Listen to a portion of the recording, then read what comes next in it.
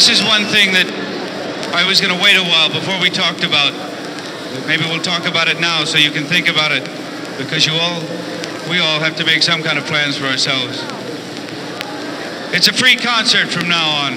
Welcome back to Wax Wednesdays. Why join the Navy when you can be a pirate? And this week we are giving a good old hash and a chat about a bit of a rabbit hole Gideon and I have been down, but also coincidentally, or not so coincidentally, for the 50th anniversary of the 1969 Woodstock Festival. Happy 50th birthday, Louis. Happy 50th birthday, Gideon, to a thing we never attended, but definitely wish we did. Yeah, August 1969. Let's go back in time.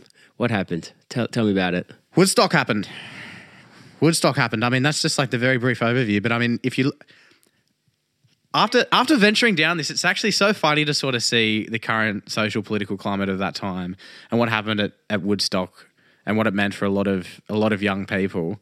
You know, it's not a far line to draw to what our young people are experiencing now. But either way, from the dreams of two young investors, a guy came into a lot of money and thought, there's no better way to spend this money than to throw a big festival with as many big bands as I can get. I'd do the exact same, but it's a bit different. I don't know. Let's talk about that because I think that's what framed Woodstock was so fascinating. Like 500,000 people came together. Yeah. No violence. No one was hurt.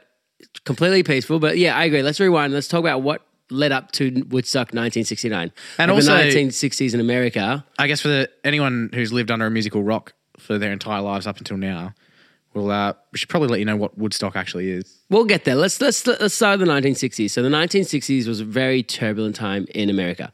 So let's start with... Well, it was the start of peace, love and unity, man. No, but it was also the start of a lot of violence. Like that was when... correct. MLK was assassinated. That was when... JFK as well, not that long ago. Yeah, Kennedy was assassinated. Essentially, if you decided to speak out against oppression, you were shot. Yeah, so all these people grew up with, if you wanted to speak out and you wanted to tell your mind, you got shot. That's what they were living and breathing every day. And then the Vietnam War came along. And then all the news they're consuming is when you turn 18, you had to go to the army and go to Vietnam, where there was something like, how many people were dying? Like 20,000 people a month? It was something like, 400 Americans are dying a week.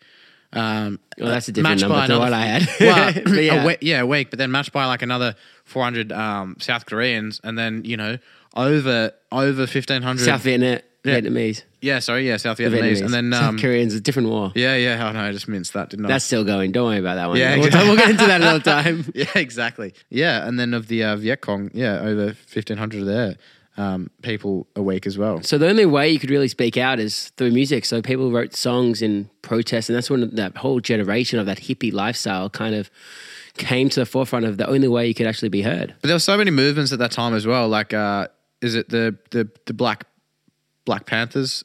They were the nearly militarized faction fighting for black rights in what I think. Where were they based?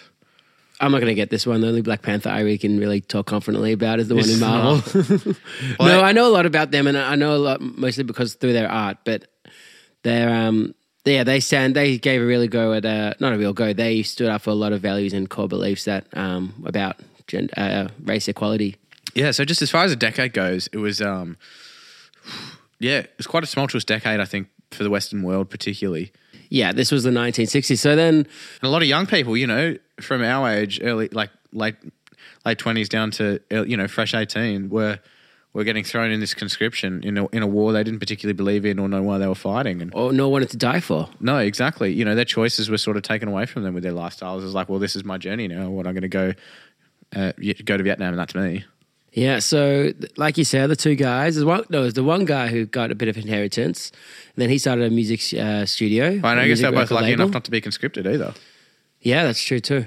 I think they're older, I guess, and who knows how they got out of it. But basically, they met these two guys who owned a label in Woodstock, and there were two different sides of the coin, weren't they? These two guys with a bit of money were trying to be businessmen, dress like businessmen, look like businessmen, talk like businessmen. That photo is like the two biggest hippies, and one's not even wearing a shirt, and the other two guys in like white shirts and ties and suit jackets looking all formal. Yeah, it was Michael Lang and Artie Kornfeld, and they met with John Roberts and Joe Rosenman. There we go. That was and it's funny because the people in Woodstock were like, yeah, let's combine and we'll do a bunch of activities and we'll release music and let's have an outdoor concert. Yeah, like some of them had I think one of them, I think John, who it was, had a bit of experience. He had like some small experience. He'd thrown one festival in, It was like, a disaster. in Detroit, and it was just a shit show. But there was a few movements at the time, and like with this hippie movement, this hippie culture, they're like, yeah, we can get some art happening, some beads, celebrate like art, culture, and lifestyle, have a beautiful place out in like, you know, in nature where we can all come and meet. And it was a congregation of like-minded people with similar beliefs and, you know, current societal outlook. You're right, yeah. Young people. So in order to launch this new label they wanted to make, they wanted to have a festival. So they want to have a like launch party. Exactly. Like, and they're going to do it in the town of Woodstock, where Bob Dylan at the time was living. They're like, all right, cool, we can get Bob Dylan, he'll headline, whatever. Yeah. No biggie. Just the guy from just your local neighborhood artist. Just your local neighborhood musician. And then obviously they couldn't get a place in Woodstock, so they went to that other place. What was it called? Wildwick? Yeah, something like that. Somewhere which they all got the go-ahead for. Marketed as an Aquarian exposition, so filled with lifestyle music, art that you'd bring your kids to, but that wasn't to be. Yeah, exactly. And then the first place they started setting it up and be like, so they were building the stage and everything they needed, but then the people of this town, absolute wankers, you know, saw people these young speaking people out with flares and long hair building this stuff, and it was a massive conservative neighborhood. All of a sudden, it started getting like hectic amount of press coverage. And a lot of people speaking out against Woodstock, even like the mayor of New York. Yeah, everyone was speaking out about it. Well, like, no, it goes into that divide of like the young and the old generation, that the hippies and the youth of today are fighting wars that yesteryears create that they don't want to be a part of. Yeah, it's celebrating life and essentially having like, you know, like smoking weed and having consensual sex with whoever the fuck they felt like, which was not allowed. Sounds like a good time to me. Yeah, exactly. You know. But yeah, luckily, then they went upstate to Bethel, New York, and they met a guy called Max Yasgur. Yeah, Yasgur of Yasgur Dairy Co., who was very much open to the whole idea of like freedom of speech. Essentially, he was like, yeah, I believe in you this know movement. what I'm fascinated about? Like Max's idea of a party, like that's not the first time he's had an idea to have a party on his farm. Like he's got the perfect amphitheater, the perfect space. Yeah, he knew what he had. He just needed an idea of someone to do it. He's like, yeah, fuck it, I'm in. Yeah, he was like, yeah, I'll give you guys a go. And they were like, when the four of them saw it. He created the third biggest city in New York for 3 days. Yeah, it's fucked up. That's fucked up. I saw it in his farm. This field was like the most perfect natural amphitheater. And anyway, the lineup was announced. Ticket sales went out. You could buy 1, 2, or 3 day tickets. 3 day tickets would have cost you $18 at the time. Yeah, fuck. It's probably worth more now. Oh, exactly. And then the momentum built. They sold 25,000 tickets and they sold 50,000 tickets. They thought like 100,000 people would be like in their wildest dreams. They were like thinking like they were like, we're going to get 20 to 40,000 people for this and it's going to be like nothing.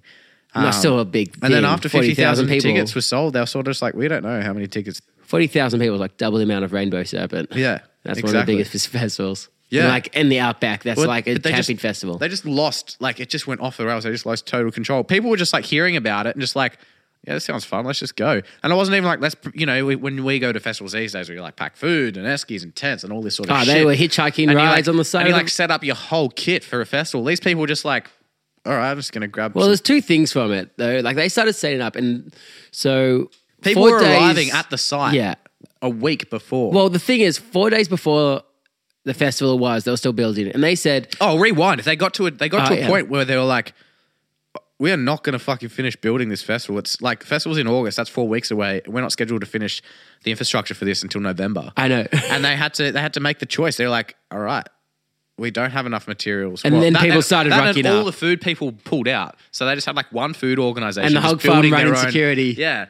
Oh, we'll get to the security because they are fucking hilarious. Yeah, we'll get that after the break. But they had to make a choice, and it was like, all right, we're either going to build a stage or we're going to build a fence and gate so we can collect tickets for this thing. So it's either like we don't build a stage and we have 100,000 young people just like wandering around getting fucking baked and we all get arrested and go to jail, or we build a stage, throw a festival, and go bankrupt.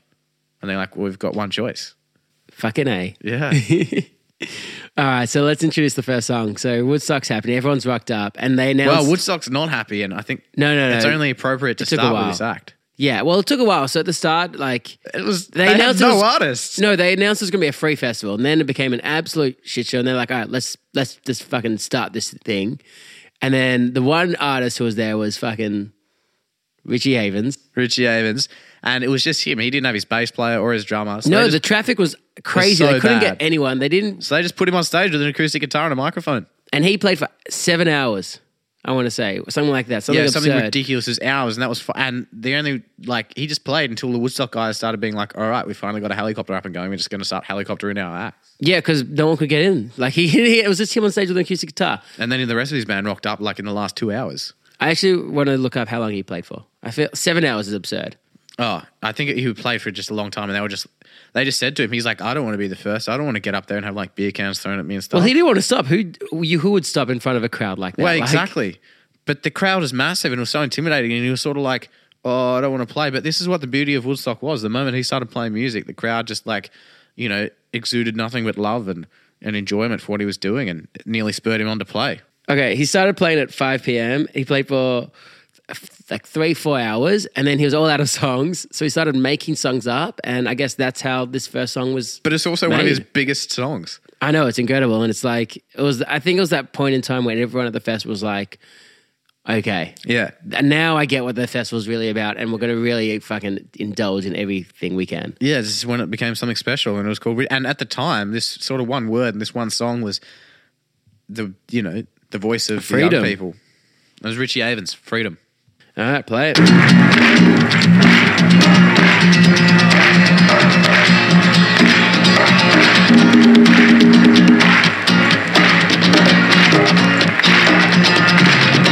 the guitar off, Mike, please. Guitar, Mike.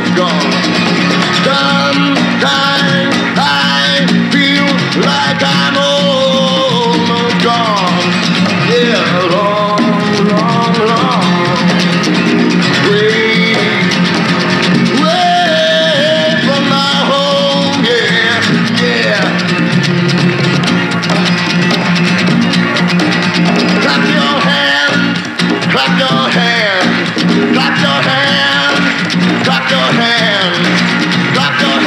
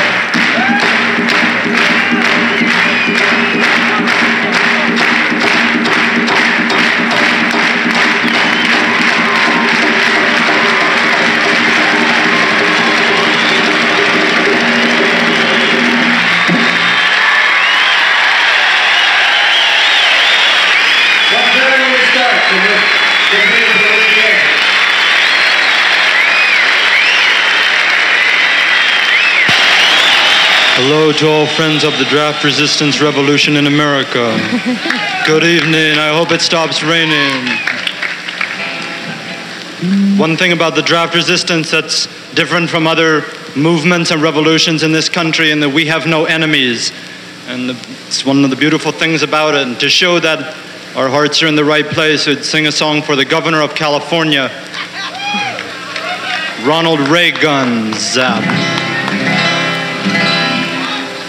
He's a drugstore truck driving man, and he's the head of the Ku Klux Klan. When summer comes rolling around, we'll be lucky to get out of town. He's been like a father to me. He's like the only DJ you can hear after 3. And I'm an all-night singer in a country band.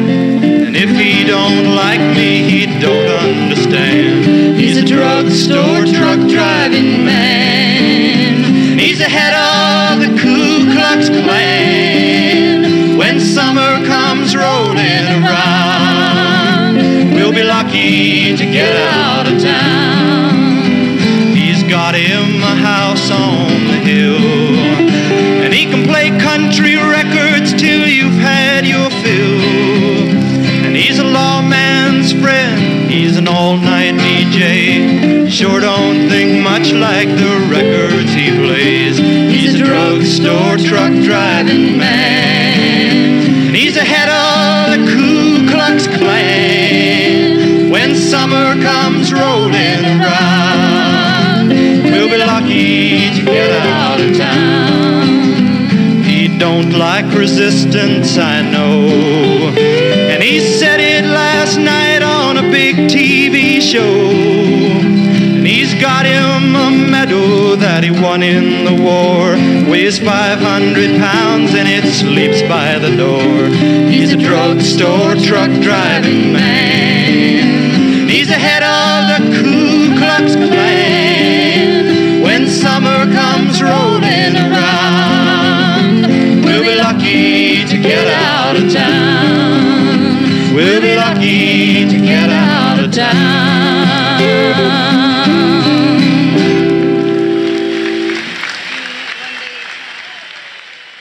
And that was day one of Woodstock. For as was sort of like known at the festival as the folk day. Yeah, it was the well, obviously you can hear the music that was playing as all acoustic guitars and singers and all love, sex and good for times. Yeah. And as you heard, there was Joan Baez, and she closed out day one of Woodstock with that, her beautiful folk singer. And she just sang to this sea of like matches and candles and cigarette lighters of just like the whole crowd. It's just like there's pictures of Woodstock just like darker singing out to this sea of. That would have been so magical to be there. Like. Oh, it was just magic. And then she like stopped and everyone sort of just like went to bed and either just well, stopped who knows what happened. And, cuddled up with their neighbour, made some babies. There was a lake. Like it was funny. Like the organisers said, like after that, they in the morning when at first like they started walking around the campsite to see what was going on, and they just uncovering all this mess. All this like beautiful. Yeah, like in the mess. forest, they'd like a market village had been set up selling like beads and like trinkets and musical instruments and copious amounts of weed. Yeah, I love there was a food truck. They were talking about like they ran out of food before they ran out of anything else. Like there's copious amounts of weed and acid to last for centuries. Yeah, but no food. And the this group that they organised for security, which is let's talk. We'd actually urge you all to watch any of the Woodstock documentaries you can. But they said they didn't want like police, and everyone was sort of like urging them to get police and like proper military force. But they ended up getting these guys called Hog Farm. Yeah.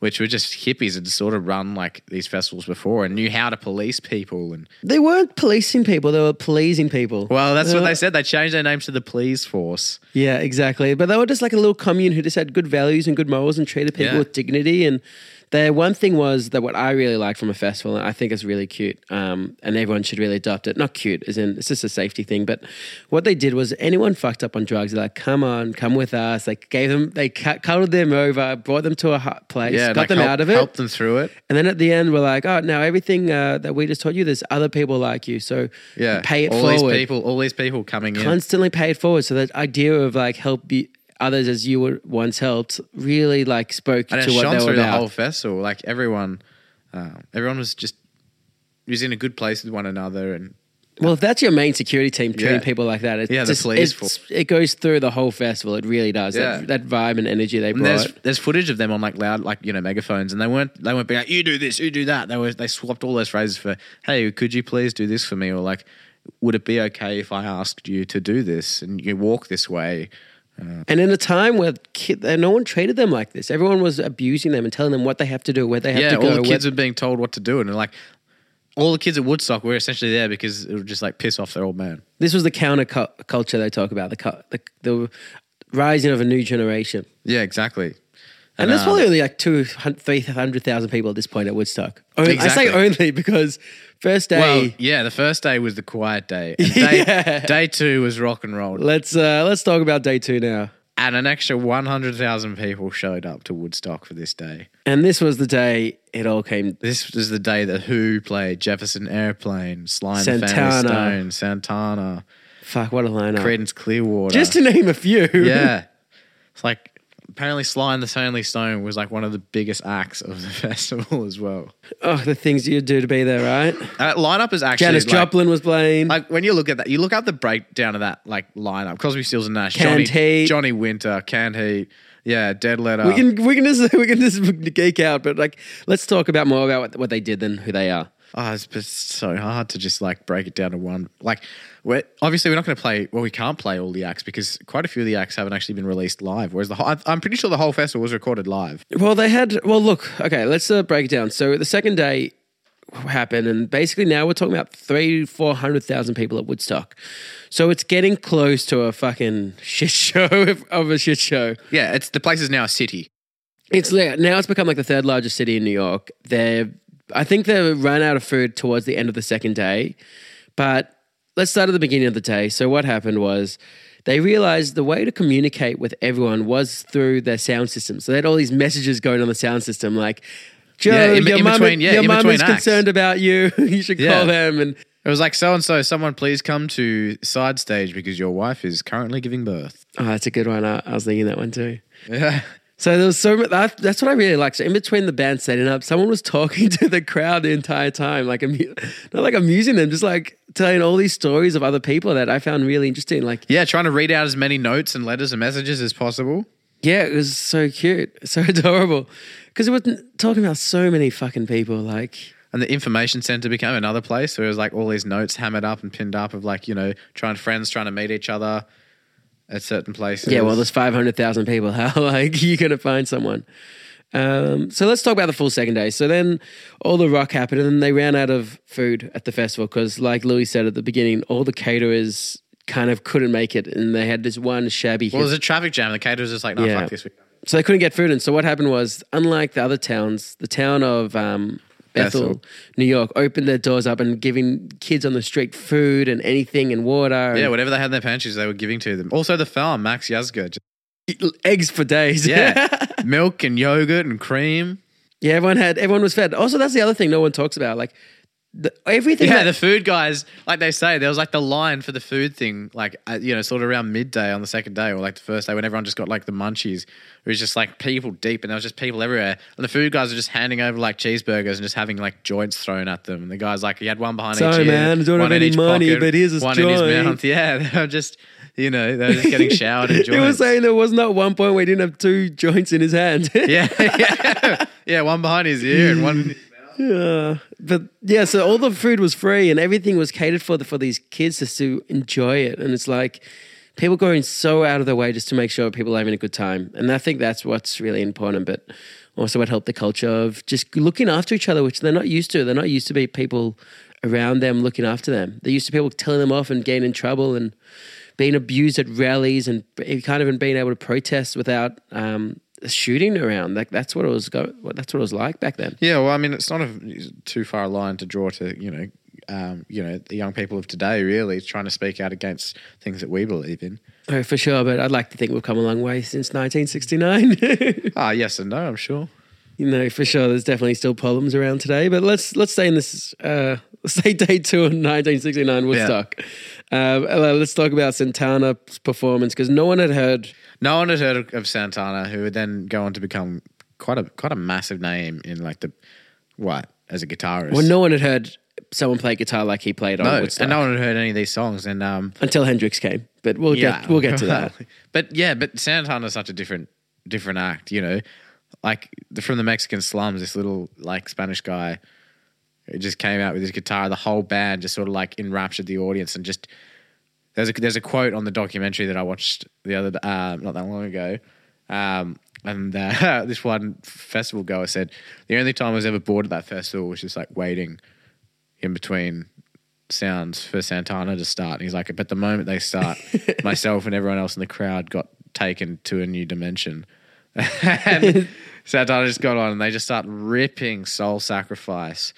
That first album that Santana released, it's one with like this black and white line on the front, just titled Santana. It's got like evil ways on it, Soul Sacrifice.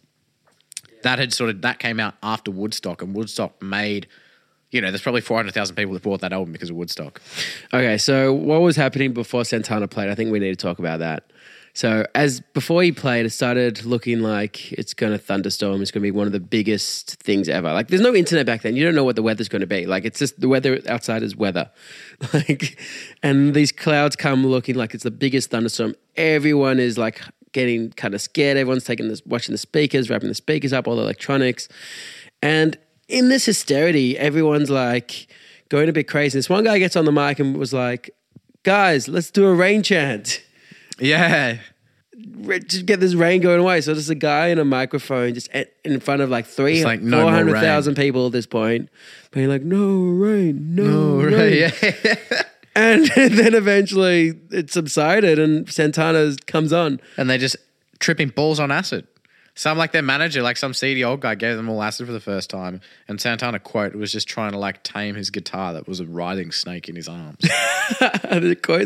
Such great lines. I think we should just, and well, luckily enough, if you don't know, we're playing off the live recording from Woodstock itself. So these are all the sounds you hear from the actual event itself. So I think let's get straight into Santana fucking taming that snake.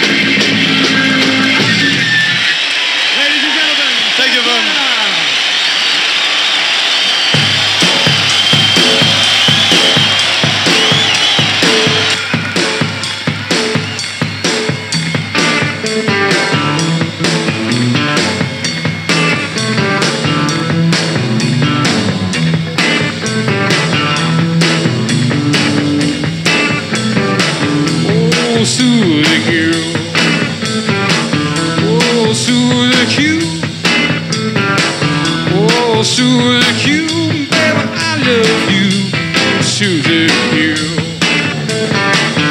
Like the way you walk, like the way you talk, like the way you walk, like the way you talk, choosing you.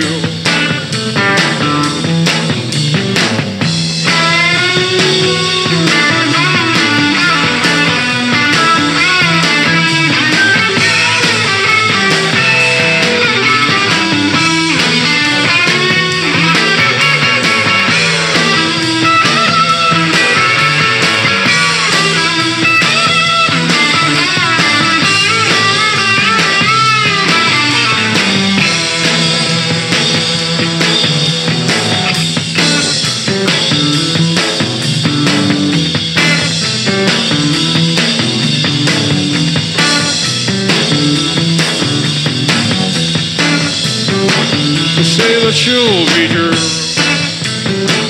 Say that you'll be true.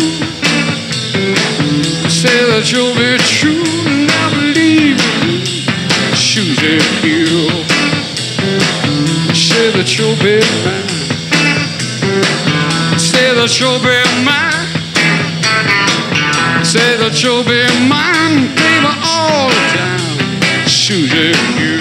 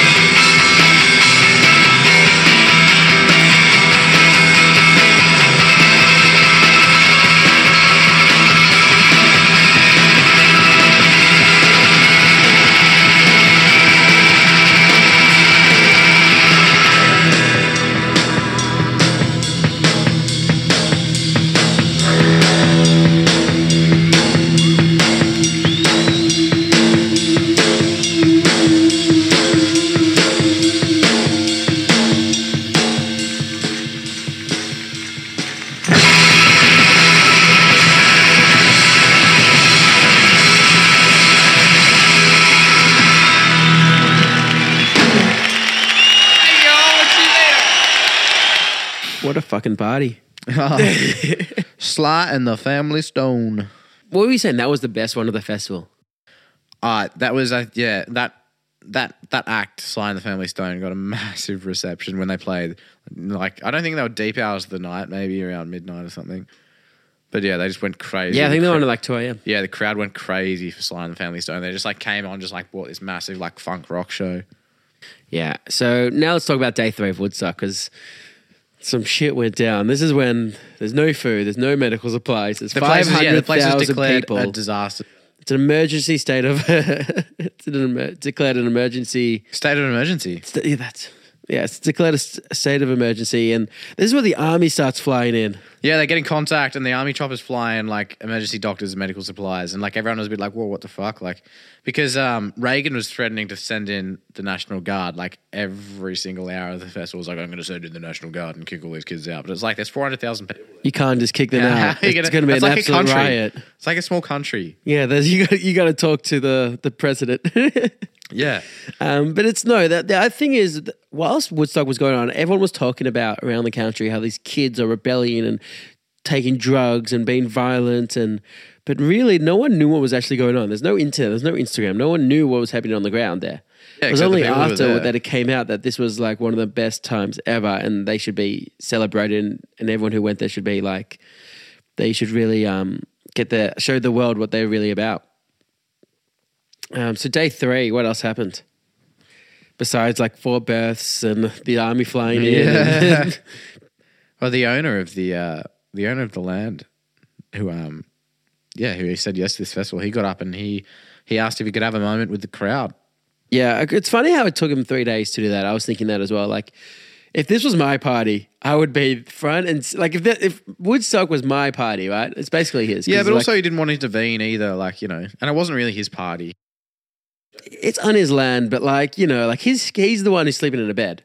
Like, when you're sleeping in a bed at a party, you know that's your house. Like, yeah, exactly. Anyways, maybe everyone was like packed in at the barn at his place. No, I think he wanted to see what happened. He had the Who on the couch. Yeah, I think he wanted to let this go ahead, and he wanted to see what it could be. Yeah, like it's nice just like also when you host a party, not host a party, but like when you're at a party, it's nice to just sit back and just let it naturally happen. And then when it comes time at the end to be like, yeah, this is fucking special. Yeah. Which is what he does. He gets on the mic and we'll play it for you. We have the live recording of his speech of what he says to the crowd the first time he speaks to people. Probably the first time people even know that it's on his land. Yeah, exactly. None of these people would have like been like, yeah, Max Yasgur, we're on your, dairy farm rocking out here. They're just like, yeah, we're just sort of... Yeah, man. There's a massive stage. Awesome, dude. Yeah. Yeah, pretty much, man. Yeah, and so the start of day 3, it was like thunders and there were delays, but it became this massive mudstorm. And instead of people like moping around and crying or going home, they played like absolute children in the mud, like started making these mud slides and dancing around. Yeah, everyone just went crazy. Fuck, and like it's I love that. Like it can really go 2 ways. Like it can either get you down and mope you when it's like really shitty weather, or you're like, fuck it, let's fucking embrace it and go ape shit. Yeah, we're here. Let's just enjoy the good times. And that's what it was all about. Like everyone thought they were going hard, and then when that happened, it just went next level. And then in comes what? That we played Credence and Sly, and then do you know who played? Then we're going to play after that is Crosby, Stills and Nash, who performed for the first time together at Woodstock. First time together as a band, and they performed that at Woodstock. Yeah, it was their first time. And then the Who. Yeah, as a trio. Yeah. Like, not a bad morning. No. And then Joe Cocker comes on and plays some nice music as well. Day 3, like it's the festival just kind of climbs and climbs and climbs. It's such a 3-day build into such an amazing event. And I think sort of like I feel like in the music industry of today, it's sort of forgotten about. And festival culture is such a massive thing these days. But it's like, especially in Australia. Oh yeah, like this festival Woodstock should just be celebrated for like such a celebration of peace. And people should remember like what music festival is about. It's about going having some like nice fun, taking care of each other and enjoying some music, like not about like violence and excessive drug use. And nah, not at all. So we're going to play, we'll play Max, we'll play The Who, we'll play Crosby's, and then let's just talk about, and then we'll just have a whole debrief of Jimi Hendrix. He deserves his own little part. All right. Over to you, Max. I'm a farmer.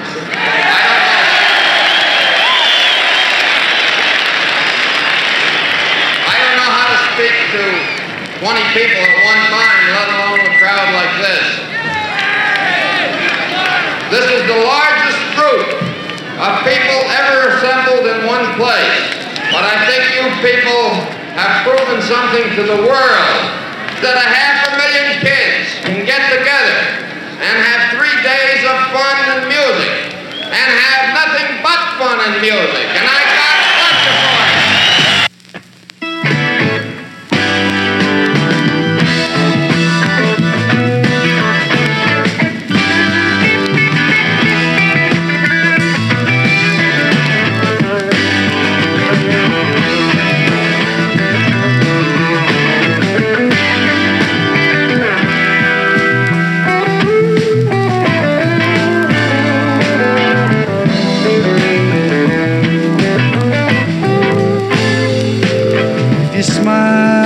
At me, I will understand, 'cause that is something everybody everywhere is in the same language.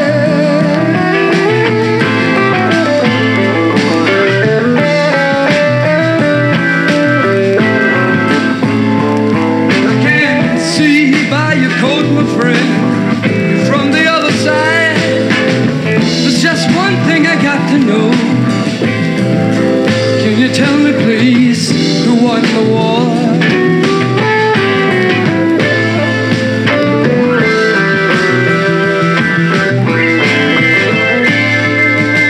Say, can I have some of your purple berries?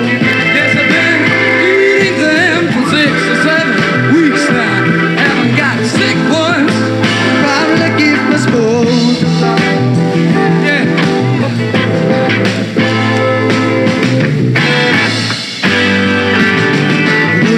Ships on the water, very free and easy. You know the way it's supposed to be. To people on the shoreline, let us be very free.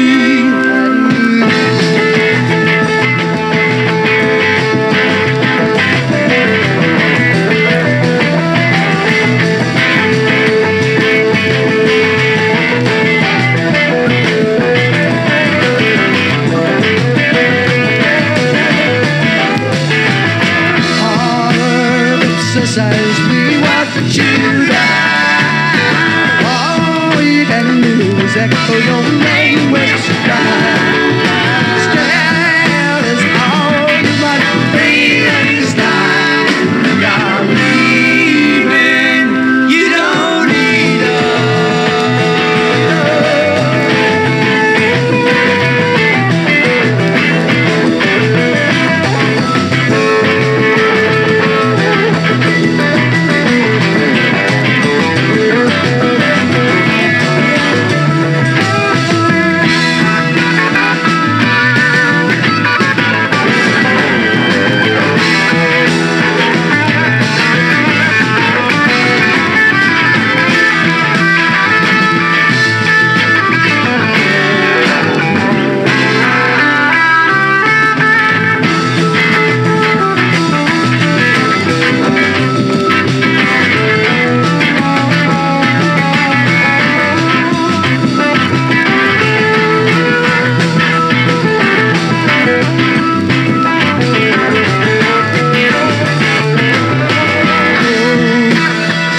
sister, they might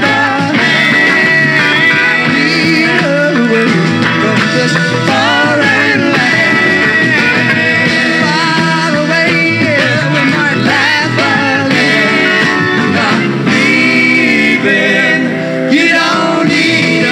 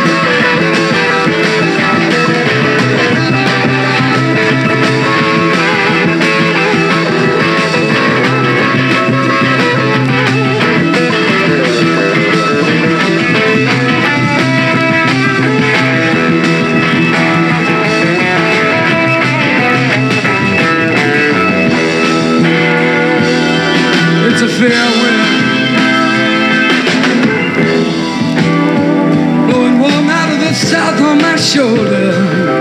Guess I'll set a course and go.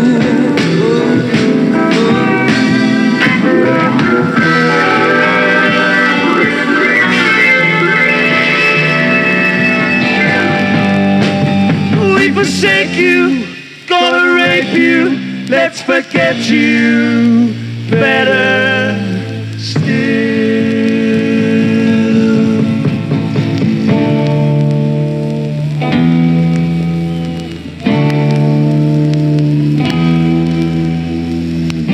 See me, feel me, touch me, heal me. See me,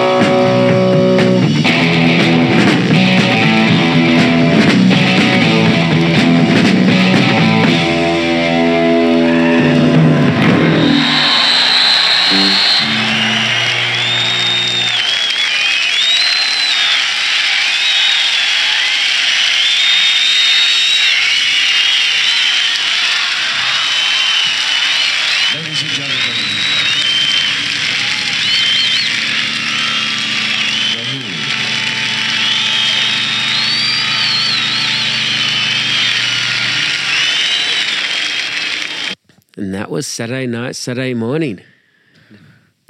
Let's act like... I think back then, I don't think the Who were a headliner for that festival, but still... No, like, Jeffrey Aeroplane was. yeah, Jefferson Aeroplane, yeah. Jefferson Aeroplane, my bad. Still, like, having the Who play, I don't know. Like, it's just another name And for that Credence. lineup that's... Yeah, the whole lineup's ridiculous. But like Crosby, Stills and Nash, Credence, Janis Joplin, The Who, all in one night. Yeah. Like, anyways, and then day 3. Most people left after that. Now it's... Yeah, they were sort of like, it's Monday, let's go home. We're all probably pretty fucking well, wasted. so yeah, Sunday afternoon, they got work the next day. They got to get going. Please imagine that festival line to get out of. Oh, imagine what an idiot you were to leave. Yeah, getting home would be a shit show. But at the end of the day, like... I guess people didn't care. No one gave a fuck. Yeah. Like, if you just hitchhike a ride, just jump on someone's van, like, get a ride. Yeah, like so many hitchhikers Chill are just on the like, well, I side. guess I'll just hitchhike my way home. Imagine the people you meet from there. I wonder, like, how many people met each other and, like, had Just best friends forever. yeah, like, just shared the most ridiculous experiences. Got married. Had a kid. Who knows? Nah. But you know what I don't feel bad about? Those people who left and missed Jimi Hendrix. Yeah, Jimi Hendrix was like the last act to play. Like, Well, no one- what? Also, like, you choose someone to finish the festival, like Jimi Hendrix, but Jimi Hendrix wasn't a household name back then. No, not at all. He was like probably a small name on the bill. Yeah, he was still a decent name to be like closing out the festival. Yeah, But- I'm not sure. I'm not all that familiar with Jimmy's, like how prolific he was back in the late 60s, but obviously he was... This was before his rise to fame, when no one really knew too much about him, other than he put a tab of acid in his headband.